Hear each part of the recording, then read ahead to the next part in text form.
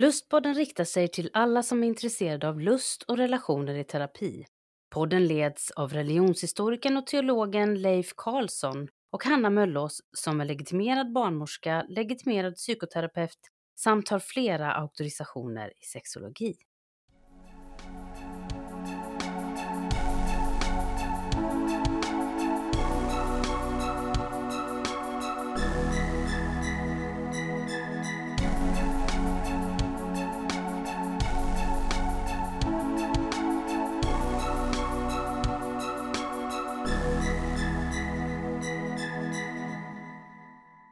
Dagens lustpodd ska samtala om vad ordet sex egentligen är för något och vad betyder det för oss som individer och människor i oss själva och i våra relationer. För detta har jag med mig sexperten Leif Karlsson i samtalet. Välkommen! Ja, sexpert, nu fick du till det där. Det är ju också ett ord med många betydelser kanske. Ja, precis. Nej, men alltså jag har en humorgrupp som jag älskar som heter Klungan. Och de har en sån här sketch där det är en man som står på scenen med en bricka. Och han undrar förtvivlat över vad är det som är mat och vad är annat.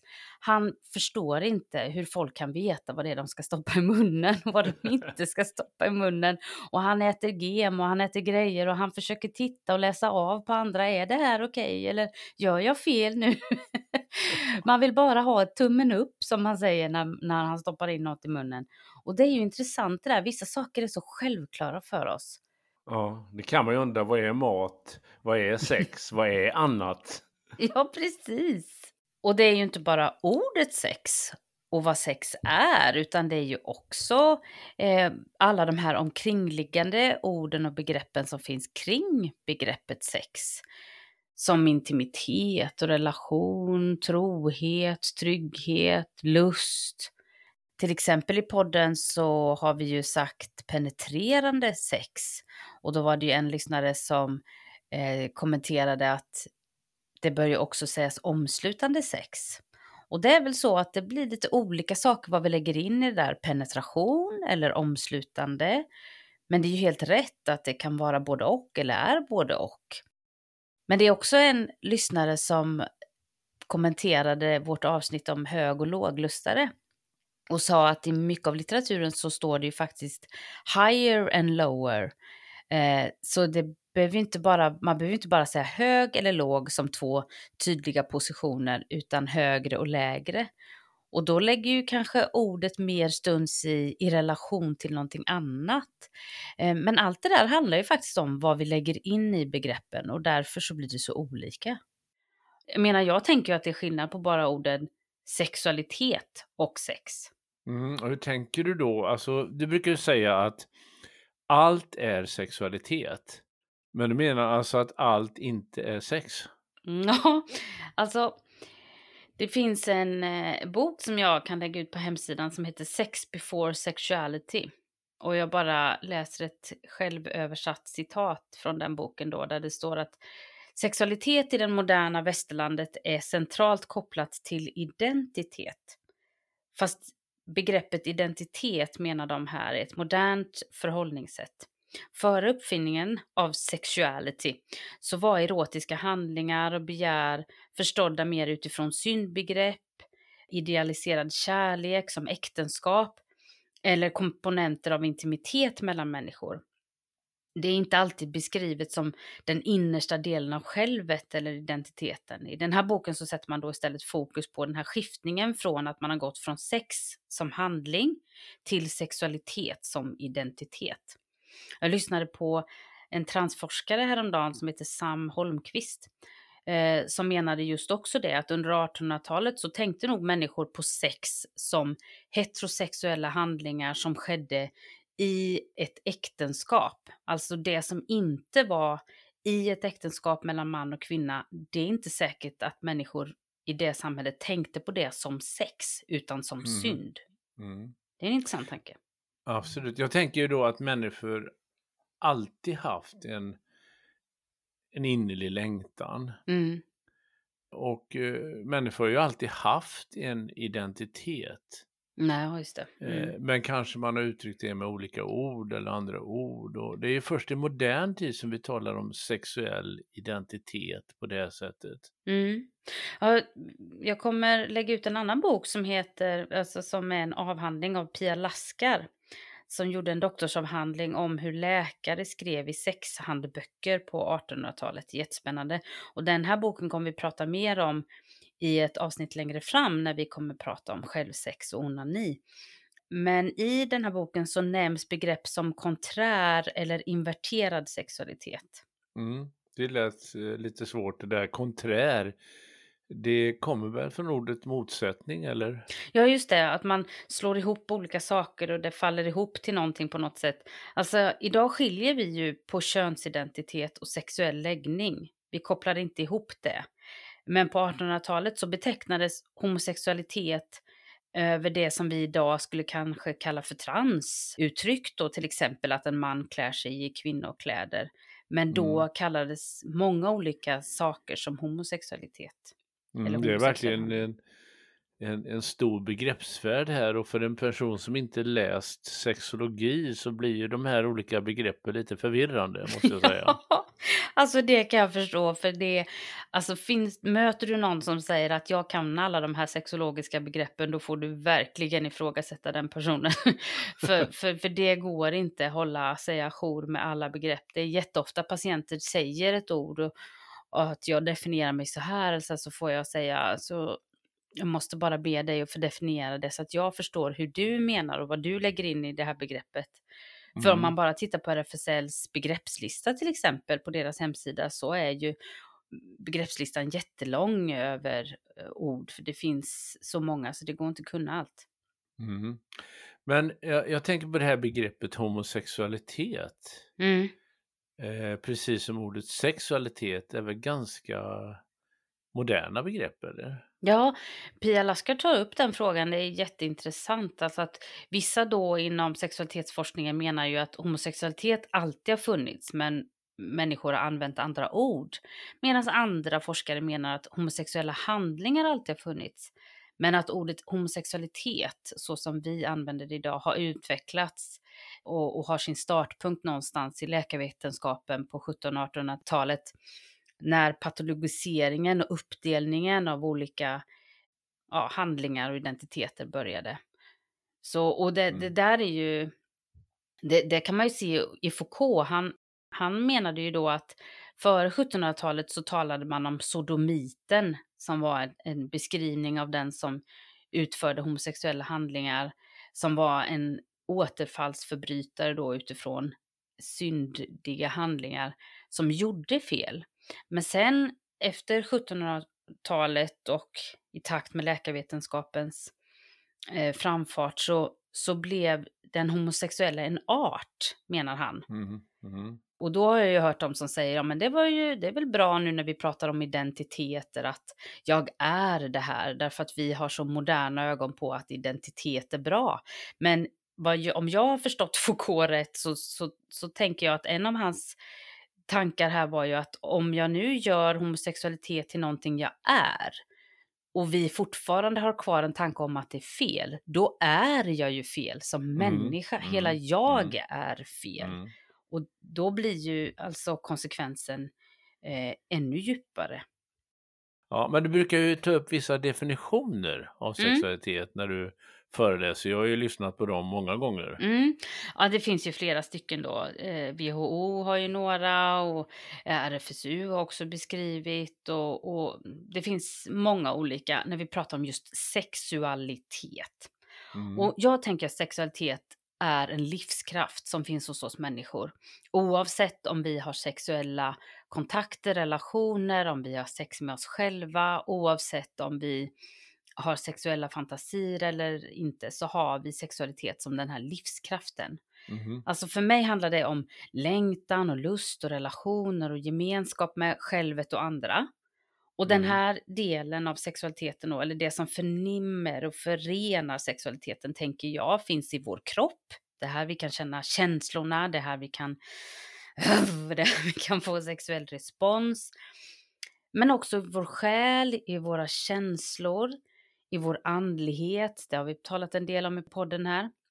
I existentiella frågor, vem är jag, vart är jag på väg, vad är meningen med livet?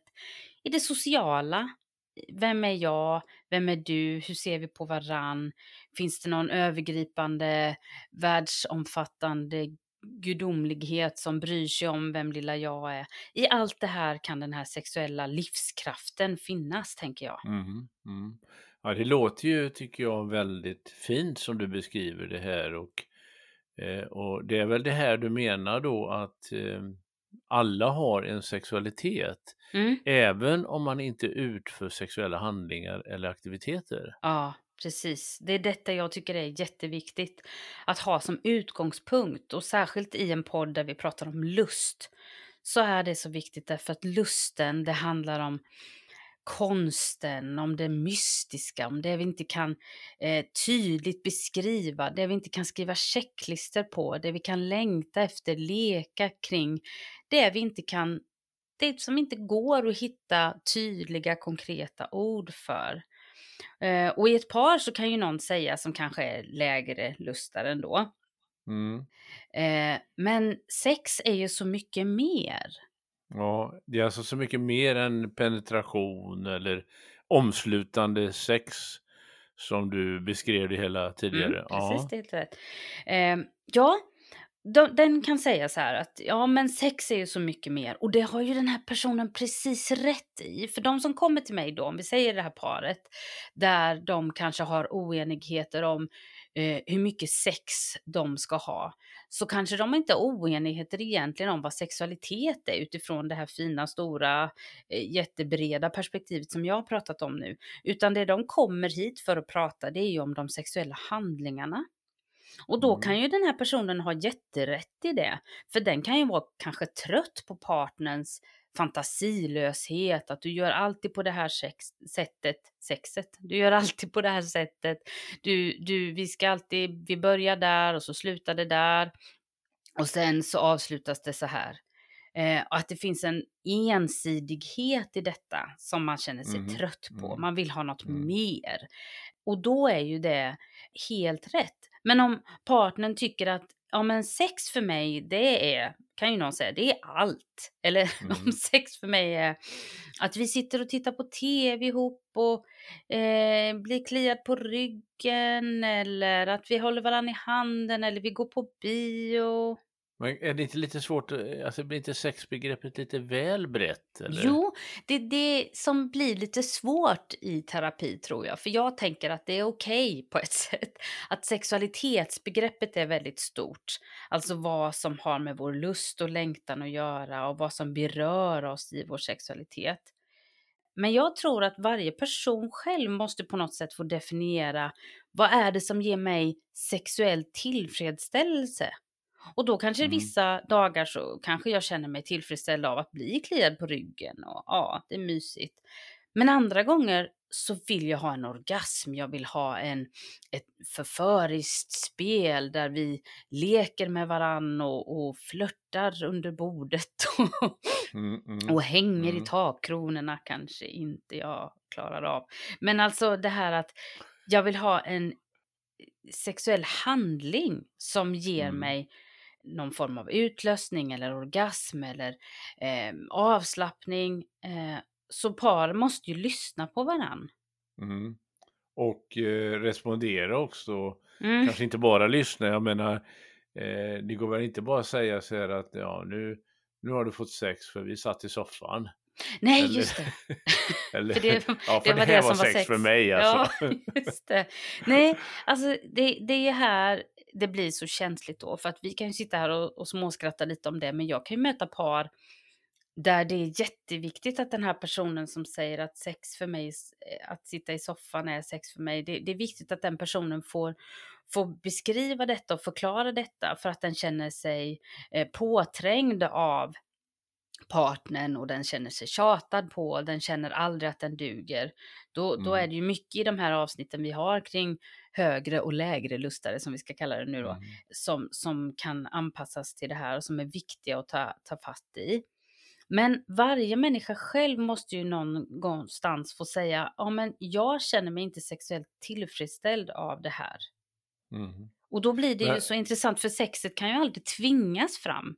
Alltså vi kan ju gå på bio fast vi inte vill kanske, och vi kan liksom laga mat och småäta fast vi inte tycker att det är det mest fantastiska.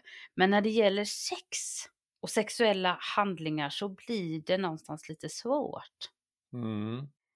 Jo, för ett problem med att säga att ja, men sex för mig kan vara att sitta i soffan och hålla i handen. Då blir det ju väldigt svårt det här. Är jag otrogen då om jag sitter i soffan och tittar på tv med någon annan? Eller blir det, Ja. förstår du vad jag menar? Eller blir det sex just när jag gör det med dig? Mm. För om någon säger så här, ja men att gå på bio det är någonting som ger mig sexuell tillfredsställelse, men då kanske jag inte ska gå på bio med någon annan om vi inte har pratat om hur vi ska använda vår relation med andra. Liksom. För, Mm. för, Mm. för då blir ju det otrohet. Så att Mm. det där att säga, ja men sex är så mycket mer, det kan vara vad som helst. Det kan ju bli lite svårt egentligen, och man kan ju få svårt att svara på då, ja men är det verkligen allt? Eller är det sex just att sitta i soffan och titta på tv om vi gör det, du och jag? Ja. Så därför blir ju relationen också någonting som påverkar vad sex är. Mm. Ja, för orden betyder ju så olika saker för oss människor. Alltså vi laddar orden med olika känslor och sådär. Så det är helt uppenbart att det är därför det blir så mycket missförstånd när vi Mm. pratar om Och, olika ord och begrepp. ja, man undrar ju då vad är sex och vad är annat? Ja.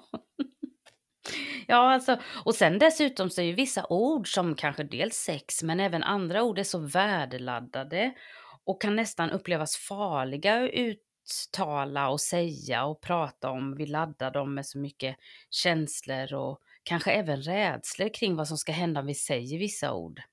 Ja, det är så. Och ibland så vill vi liksom kanske använda andra ord för att minska den där laddningen. Jag tänker på så kallade eufemismer. Mm, Som då är liksom, vi kan säga omskrivningar, eller förskönande omskrivningar mm, av ord som anses då vara lite oangenäma, anstötiga eller till och med tabu. ja. Till exempel när man säger då försvarsindustri istället för krigsindustri. Ja, just det. Glädjeflicka istället för prostituerad och papperslösa istället för illegala invandrare. Mm. Men du, det här är ju jättespännande. Som teolog, har du några bibliska exempel på när ord har använts lite Ja, som undflyende? förskönande omskrivning Ja, menar du? Ja, ja. det finns ju några exempel som i och för sig man diskuterar då. Jag tänker på berättelsen om Rut i Gamla testamentet som skulle gifta sig med Boas. Ja. Och hon gör en invit genom att hon kommer ner på en tröskplats där han ligger. Mhm. Och hon, står det, kröp ner och la sig vid fotändan eller Åh. fötterna. Ja. Och det kan man ju då fundera på om det kan vara en eufemism för att hon la sig vid något helt annat ställe. Ja, fast fötter kan ju vara väldigt starkt erotiskt för många människor. Ja, men i och för sig, va, om det verkligen var fötterna hon la Ja. sig Mm. bredvid eller någon annanstans. Mm. Det är intressant det där att de som är riktigt, riktigt pryda bibeltolkare, jag läste Mm. en som menar att hon inte bara la sig vid fötterna, hon la sig på tvären också.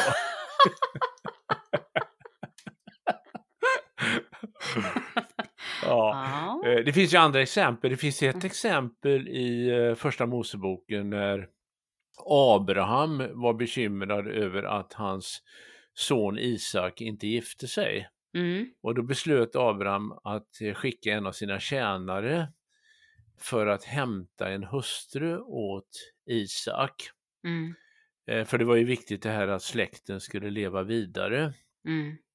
Och då står det att Abraham sa till tjänaren att han skulle lägga sin hand mellan hans lår, står det. Aha. Som en slags symbolisk handling på att han skulle liksom på något sätt utföra det det här uppdraget då. Ja. Men frågan är om man inte la handen på hans könsorgan. Det Det är mer yttersta troligt. löftet, verkligen. Ja, det är mer troligt, alltså det är liksom fruktbarhetssymbolen Ja, där. just det. Att det handlade ju om släktens fortlevnad. Och en riktig heder på något sätt också då att Absolut. fullgöra detta löftet då. Ja, det finns på något annat ställe också i Gamla testamentet faktiskt, det där med låren då, som egentligen kanske inte var låret. Nej. Finns det något senare exempel genom Ja, historien? alltså det finns en tidig text från vår tideräknings början som beskriver, alltså där den här visionären som har skrivit den här texten, han ser in i den här världen där människor bestraffas. Man kan säga någon slags, ja, inte helvete egentligen, men och så ser han då hur olika personer straffas efter de brott de har begått i den här världen. Och då står det att han såg de som hade ägnat sig åt förnedrande sexuella handlingar, att de var upphängda i sina knän, står det. Och det kan man ju fundera på om det inte var någonting annat de var upphängda i. Aha, oj, ja, det är ju jätteintressant att själva handlingen går att göra, eller vad man ska säga, men det är förfärligt och för hemskt att skriva om de här könsliga delarna, Ja. så det är lättare att läsa om man skriver knän, ja. Ja, det är några exempel då på förskönande eller förmildrande ord då som egentligen står för någonting annat. Ja, jag tycker det också, om vi då tänker sexologiskt, så var det ju faktiskt så med ordet queer, att i queer-teorins och queer-rörelsens början så var ju det här ett otroligt nedsättande och äckligt ord, om man ska få säga så, som man kallade vissa människor. Och då sa man i queer-rörelsen, ja men vi är queer, vi reclaimar det här ordet, det här är vårt ord, det här är vårt rätt att vara. Och idag finns det ju de i queer-rörelsen då som tycker att det har blivit alldeles för gulligt och politiskt korrekt. Och att man istället borde byta ord eller namn till pervers, eller någonting som verkligen skakar om på det sättet som det gjorde från början. Ja, ja. Men du, jag tänkte på det här med ordet pornografi som vi har pratat om lite grann. Det är ju faktiskt ett grekiskt ord, och du som är grekisk expert kanske ska förklara vad det betyder från början. Ja, alltså du lägger också in en ny innebörd i ordet expert, tror jag här. Men det är riktigt som du säger att det kommer, men det är väldigt många ord som kommer från grekiskan, och det säger egentligen ingenting på sätt och vis, för att ords betydelse förändras ju över tid. Va? Men Ja, om du ändå ställer frågan, så är det 2 grekiska ord som är sammansatt i ordet pornografi. Dels då porneia, som betyder, man brukar översätta det med otukt, men man kan säga det som ansågs vara felaktiga handlingar. Ja, i sexuella handlingar. Ja, just det. Och så grafé, skrift. Just det. Så att sexuella handlingar i skrift helt enkelt, Ja, kan man just det. säga. Och vad som anses vara felaktigt och inte felaktigt, det är ju också sånt som ändras över tid. Ja, just det, verkligen. Och det är ju intressant det här, för att ord används ju olika i olika tider då. Och man kan ju alltid ställa frågan då, alltså vad är rätt tolkning av ord och så vidare. Ja, vem är det som har rätt att tolka det? Det kanske får pastorn och teologen något att tänka på. Ja, absolut. Alltså inom teologins värld så finns ju det väldigt många åsikter och tolkningar om hur man ska se på texter och vilka slutsatser man ska dra av texter och vad de har för betydelse. Och jag tycker det är viktigt att komma ihåg att det är oftast inte texterna i sig som är primärt det som påverkar människor, utan det är just tolkningarna av dem som påverkar människor. Ja, det här är ju intressant, för det säger ju också någonting om vem det är som har makten att sätta de här trenderna eller inriktningarna.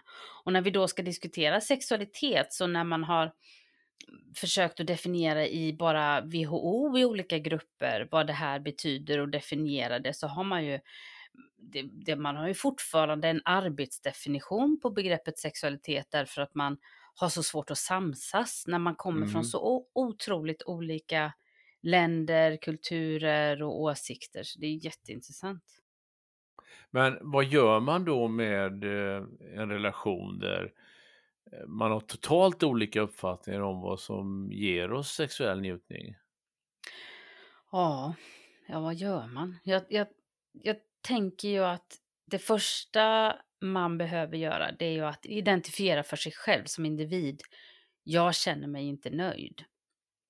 Det är det här, och försöka definiera för sig själv, det är det här jag längtar efter. Det är det här jag vill åt. För jag kan ju möta dem som då säger, ja men vi har tillräckligt mycket sexuell aktivitet. Men jag skulle vilja att vi lekte mer. Jag skulle vilja att vi pratade känslor mer. Eller jag skulle vilja, vad är det jag vill? Jag skulle vilja att det var så här och Mm, så här. Men mm, så jag tror att man behöver någonstans sätta sig ner och själv försöka definiera, och sen behöver man hitta sätt där man kan förmedla det till sin partner och där partnern kan lyssna.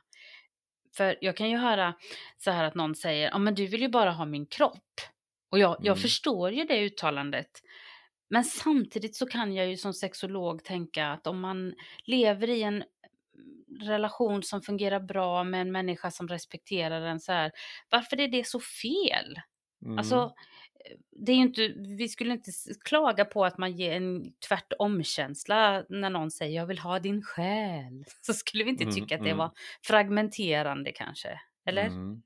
Nej, men jag tycker det är intressant det här, för att det är ju det låter ju väldigt egoistiskt det här att att man vill ha någons kropp. Ja, alltså, och jag tänker att det är lite tragiskt på ett sätt att vi har hamnat där. Att när kroppen blir det som jag längtar efter, och nu pratar jag ofta i långvariga parrelationer, för i kortare relationer eller tidigt i relationer så har människor lättare att tala om att det är min kropp jag vill ha eller vill ge eller så. Men, men jag tänker ju att sexualiteten finns både i kroppen och i själen, och jag tror inte att det går att dela upp det så mycket. Utan jag tror att det som ibland kan ge människor känslan av att du vill bara ha min kropp, är den där känslan av att jag duger inte, eller du blir aldrig Mm, nöjd mm, eller så. mm, Och då börjar mm, det kännas som att ja, men jag är inte riktigt med på spåret.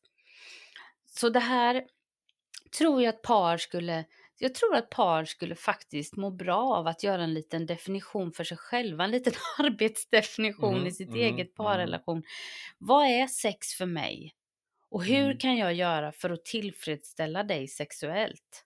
mhm, Och om man då drivs i sin parrelation av respekt och kärlek för den andra, där man inte kräver, där man inte liksom sätter krav på det sättet att om jag inte får allt till 100% som jag vill ha, då kommer jag vara sur. Det är ingen bra och respektfull relation. Men i en långvarig sexuell parrelation så kan det faktiskt finnas vits med att man försöker lyssna på varandra och kunna bemöta varandra i det här. Det kanske handlar om hur ser sexet ut innan det blir en riktigt naken sexuell aktivitet? Hur ser det ut under tiden och hur ser det ut efteråt? Jag vet ju de som kan säga att ja, men jag tycker sexet är bra, men varför somnar du direkt? Eller varför kan vi mhm, inte prata en stund efteråt? Eller kan vi inte duscha ihop efteråt? Eller sådär. Att man faktiskt ser lite till sexet som något mer än bara penetrationen eller bara orgasmen eller bara just de här ställningarna. Att man försöker se sexet i ett sexualitetsbegrepp där sexualiteten är någonting som kan vara lite större. Men att vi mm, också vågar erkänna att sex betyder inte samma sak för alla människor, och då måste vi våga lyssna på varandra och tala om det. mm. Då är vi tillbaks där vi ofta landar, nämligen i det här med att i relationer, hur viktigt Ja. det är att leva att liksom tänka i Ah, relationer, va? Att mm, kommunicera och alltihop det där, och det helhetsperspektivet som du har ja. beskrivit så bra här. Mm. Det var lite spännande infallsvinklar jag fick med mig här, om att det också är så att begreppet sex kanske formas i relationen en hel del i både den ena individen och den andra individen, men också i mötet mellan de här människorna. Vad är sex för Mm, oss? Kanske blir en viktig fråga att ställa sig. Men vi har också pratat om det här att sex på något sätt ska svara upp mot den sexuella njutningen för den enskilda individen. Och då är det intressant, vi har också pratat om ord och ordens betydelse. Och nästa vecka så ska vi få träffa Sofia Lövgren som är passionerad romansförfattare från Kalmar. Hon har skrivit flera böcker kring romantik och erotiska berättelser. Och en av de sista böckerna kommer här i maj. Och det ska bli väldigt spännande för nu har vi talat om ordens betydelse och hon kommer sätta fingret på hur orden kan väcka vår sexuella lust och hur berättelserna kan få vår fantasi att flöda. Så jag tackar för det här samtalet, Leif. Ja, tack ska du ha. Det kändes, tycker jag, fint det här att kunna prata om det här på ett sånt brett sätt som vi har gjort det här idag. Det tror jag är viktigt faktiskt. Ja, ha det så gott. Tack ska du ha. Hej hej!